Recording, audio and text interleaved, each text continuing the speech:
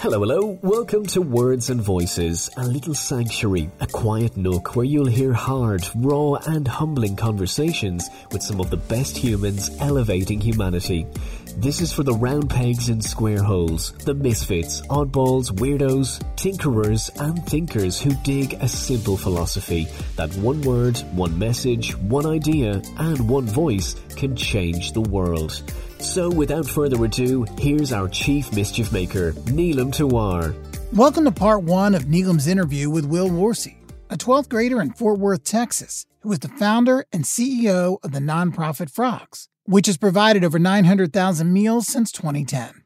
In part one, we hear about what led Will to form the nonprofit, what his plans are for the future, and touch on his experiences during a trip to Japan. Hi, Will. How are you? Great. How are you doing? Not too bad. I wish the weather was a little cooler. Here in Texas, it's always fine unless it rains or it hits about 110. It's been known to happen. I know. I don't know if I enjoy Texas summers, but, well, we'll take what we've got, right? Definitely. So, Will, it's been, 5 years since we last connected? Yeah, 2015 or 2016. It's been a long time. I was back in middle school at that point. My gosh, middle school. You know, the first time I saw you I didn't even see you technically because you were standing on a chair of some sort that you had to be propped up on the podium, if you will. I think it was like a crate. Was it a crate? Is that what they propped you up on? That's why in my early public speaking days, they'd always have a crate or something. God, what is early public speaking? 2 for you? 2 years?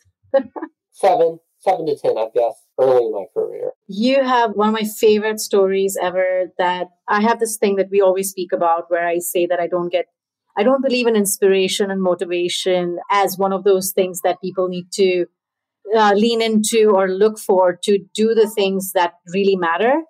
But when I look at you, seriously, I can use that word, both of those words. So I would love for you to kind of walk me through a little bit about that one moment. It's so etched in my memory of you in the car with your mom or dad who was driving. My dad was driving. Both my parents were there. And I was 7 years old, and we were coming back from a Little League practice. And we were stopped at a stoplight on an intersection.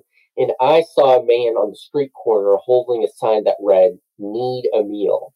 It was a cardboard sign with marker. And I asked my parents, what did that mean? And they explained to me that some people in our community didn't have enough food to eat. And this just baffled me. So I did some research. I went to the Tarrant Area Food Bank, which is close to where I live. And I asked questions, and I decided that I needed to take action in my community. So I gathered my friends, and we formed the 501c3 nonprofit organization Frogs for Friends Reaching Our Goals. And we inspire youth to combat food insecurity through fun volunteering projects. At 7, in a car. And were you able to read at that point? Were you able to put the words together? Or Yes, I could read, but it still really confounded me. And I didn't really understand that there were people who didn't have enough food to eat in my own community, in Texas, in the United States. So that was really eye-opening to me, and it led me on a path of service and using my voice to inspire others. You know, when you went home, you probably sat on the computer. I remember that computer because 5 years ago, I think that was a different room than the one you're speaking from right now. So you just turn on the computer, start doing Google research, or do you kind of call your mom and you're like, hey, can you help me search why this is happening and where I need to go next? Well, the first major step I took was I asked my parents to take me to the local food bank. And the lady there, very nice lady, took me around and discussed with me all the problems of hunger, childhood hunger, and food insecurity that there are in Tarrant County where I live, in ways that anyone, even a little kid like me, could help. And I decided that I could gather my friends up, and together we could make a significant impact to help those in our community who didn't have enough food to eat. How amazing. And so the moment you spoke with this lady, she walks you around. Obviously, your mind is just moving into idea mode, and you're like, okay, how can I make this happen? What do I need to do? Was it scary a little bit? Like, I wouldn't say scary is not the right word because you're not even thinking about that in that moment. You're just thinking about how to be in service. So what went through your mind when she told you all this information? Of course, there's the initial disbelief. And then you have somebody telling you, like, listen, this is the real situation. And obviously there's a little section there where you hear something and then you're trying to process that and see how you can be involved. What was that moment like for you, if you can recall it, I suppose? The way I think of it is kids often think that they can't have a profound impact on the world and on society because they're just not old enough, they're not experienced enough. And when I first started, I tended to get dismissed by adults as just a little kid with big dreams wanting to help others. But I realized that youth have a voice, and we can use our passions and certain skill sets to have a profound impact on the world around us.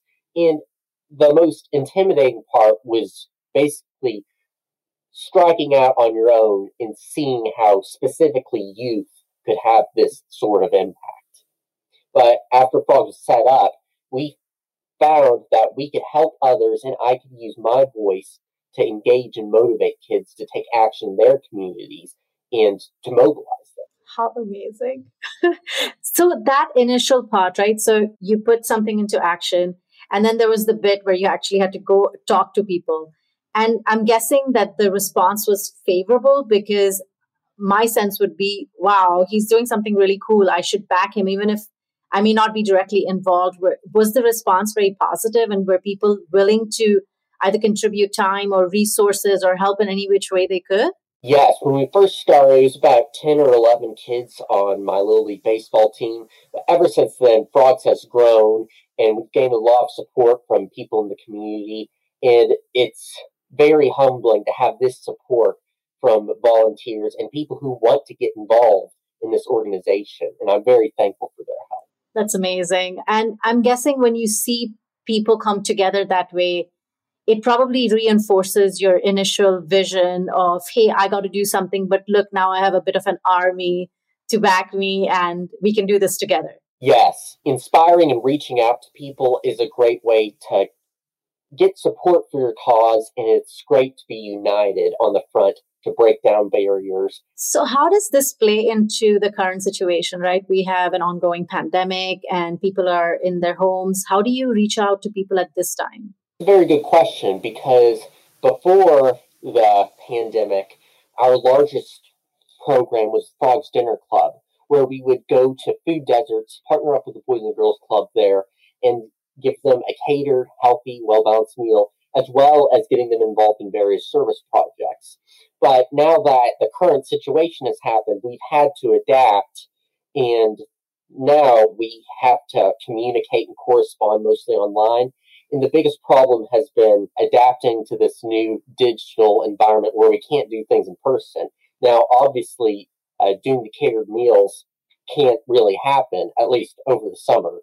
So what we had to do was we had to do our service projects, engaging with volunteers online and putting together bags of shelf-stable food with positive messages written on them to be distributed to people in the community. And it's really interesting to see how we can work out and how we can survive. Even if our organization is based on interacting with people, we can still find ways to help indirectly. That is amazing. That's truly entrepreneurial. Would you ever want to be an entrepreneur? I'm not sure if entrepreneurship, there's a lot of risk there, but I have lots of respect for people who do that sort of thing. I just like seeing need in my community, making plans, gathering friends, and then setting out to change the world in a productive way. Well, you have the core attribute, which is being resourceful. But the really important thing there is, I play in that space, as you know, and one of the things I look for in any conversation I have or any which way, right? It's that it's not just doing the thing or building something. It's really building it with some intention, with the desire to possibly leave some kind of good along the way. And I think you truly embody that. So kudos to you. Thank you. 10 years, well, right? So you were 7. You saw this at age 7.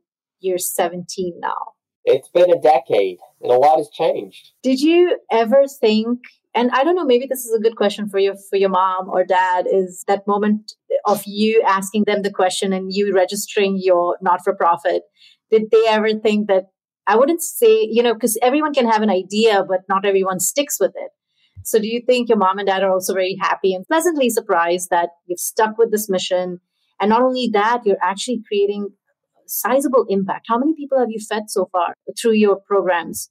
We have provided an estimated 900,000 meals to people in the community. Oh my God, that is amazing. I wish someone could see my face right now. That's amazing. Congratulations, Will. Thank you. To you and everyone who's supporting you as well, because this is not something anyone can do on their own. But it does take one person to say, this is not right, and I will try to change it. And I think you're already doing that. So congrats. Great job on that.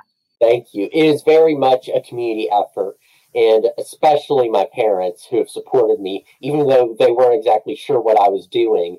And I'm ever thankful and grateful for what they've done, especially with driving me around because I was elementary school kid, as well as helping with the IRS stuff to get our nonprofit 501c3 approved. All the grown-up stuff. And now you have a driver's license? Yes, the grown-up. You have a driver's license? Yes, I just got it. First try. Congratulations. I don't have one yet. Really? Yeah, it's true. I heard somewhere that the real sign of a New Yorker is somebody who doesn't have a driver's license and doesn't know how to swim. I've checked both boxes. You should always try to learn. Thanks, Will. I think this part of the recording will be sent to my parents and my sibling because they have been pestering me to try and at least get a driver's license. So, Will, what comes next in terms of projects or things that you want to do? I mean, I know you'll probably come up with newer ways of contributing. I know frogs will always be the baby, right? Like that's your first thing that you put into the world. What else is going on with you in terms of life and other projects that you might want to do to help people? Well, frogs, I'm always developing and working on ways to grow frogs and have a bigger impact that's more profound here in Fort Worth. But as I get older and I'm going to go into college, I really want to focus on my career.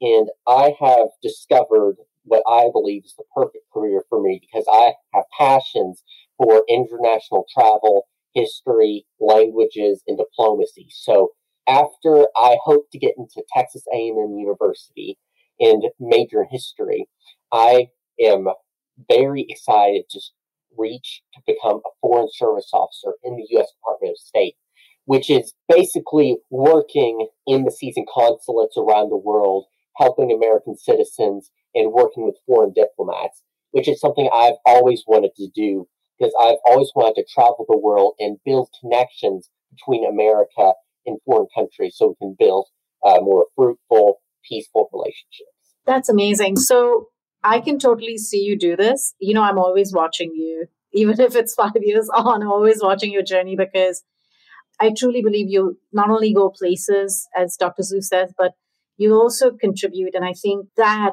will never change in whatever you decide to do. So congratulations on picking that path. Are you excited about any particular country that you'd like to visit? That's a very good question. I've been brushing up on Portuguese, so maybe Brazil. And then there are basically anywhere in Europe, South and Southeast Asia. And basically, I'll take whatever I can get. As long as there's a plane involved and a destination and for you to explore new things, you're, I think, a go on most places, wouldn't you be? Yes, I'm up for anything. Any experience, I'm ready for. But that makes me wonder, though, what's your next big project? What are your plans for the future? Oh, God. My next big project is really the one you're a part of right now. It's the podcast. And seriously, I haven't talked to you too much about this, but what brought this on was something had transpired. I'm in India at the moment. I think I've shared that with you. And something happened in India about 2 months ago where we lost a really talented artist and someone I admired his body of work, and he was just 34.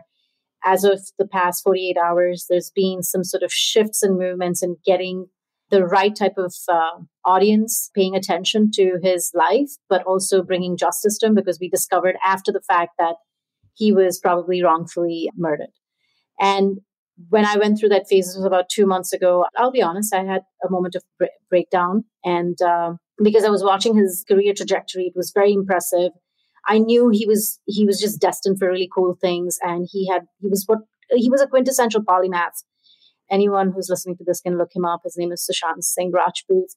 And it really affected me. I didn't know him. I think I knew him by the way of his work and his movies. And it put me in this state of deep questioning. And I started asking myself if I was really doing the thing that I said I was going to do. And when I quit my life in New York, I didn't know this would be the hiatus I would be on in terms of being out of the country for this long. But the journey of, just doing your own thing isn't an easy one, which you quite rightly pointed out earlier. There's a lot of risks involved in it. And going back to that fundamental of, am I doing the right thing? Am I in alignment? Am I doing the thing that moves through me very simply and from a very real place, if you will? I came to the conclusion that I wasn't paying as much attention to my poetry, my writing, and really doing things just because I love them. And I'm not trying to say everything in my business has agendas or anything like that. It's more that you're so much on this pattern of go, go, go, right? That you don't really have time sometimes for that kind of deep self-reflection and contemplation.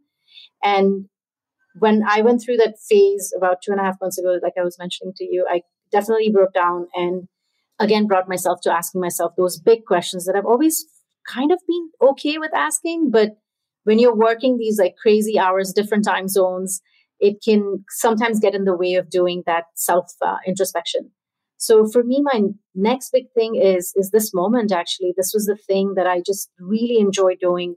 And even when I was thinking about the podcast itself, I was very clear that I don't want this podcast to be about just talking about the things that I do in terms of entrepreneurship, but I really want this podcast to be about people meeting really amazing people that I know. I have had the good privilege of our paths also crossing, right? So I've crossed with so many people's paths that there was no way for me not to create something around this and bring stories that matter, like yours, into the vortex of somebody who might really need this, or who knows, might get inspired, right? We just don't know where our work takes us, but just doing work and getting back to that fundamentals place, which was very painful to get to this past 2.5 months.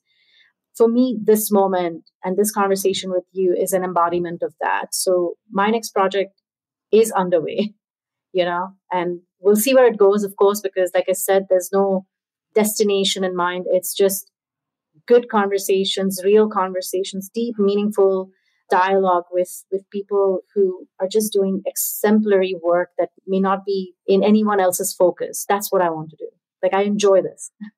I'm glad you're following your passions, and I'm glad that during this time, this summer, you've been able to focus on yourself and how to follow those passions. And I'm glad you're applying them and making something out of them. My favorite quote from Walt Disney is, the best way to get started is to quit dreaming and start doing, or paraphrasing, of course. But that's awesome. Thanks, Will. I appreciate the support. I love that you quoted Walt Disney. He's one of my favorites, and he's definitely one of those extremely gifted and talented people that I know we both didn't get to meet, but we talk about him in these type of conversations. So thank you for the encouragement. It means the world to me. So, Will, both our hands are full in different ways, but do you have time to even date? That's not really a priority for right now. I just really want to survive high school and get into a good college. But I'm open. I'm currently a bachelor. Well, this will not be the case for too long, but I will share that it does become really challenging sometimes to meet people, especially when you're traveling. So I'm just forewarning you with your nomadic adventures and play in the future.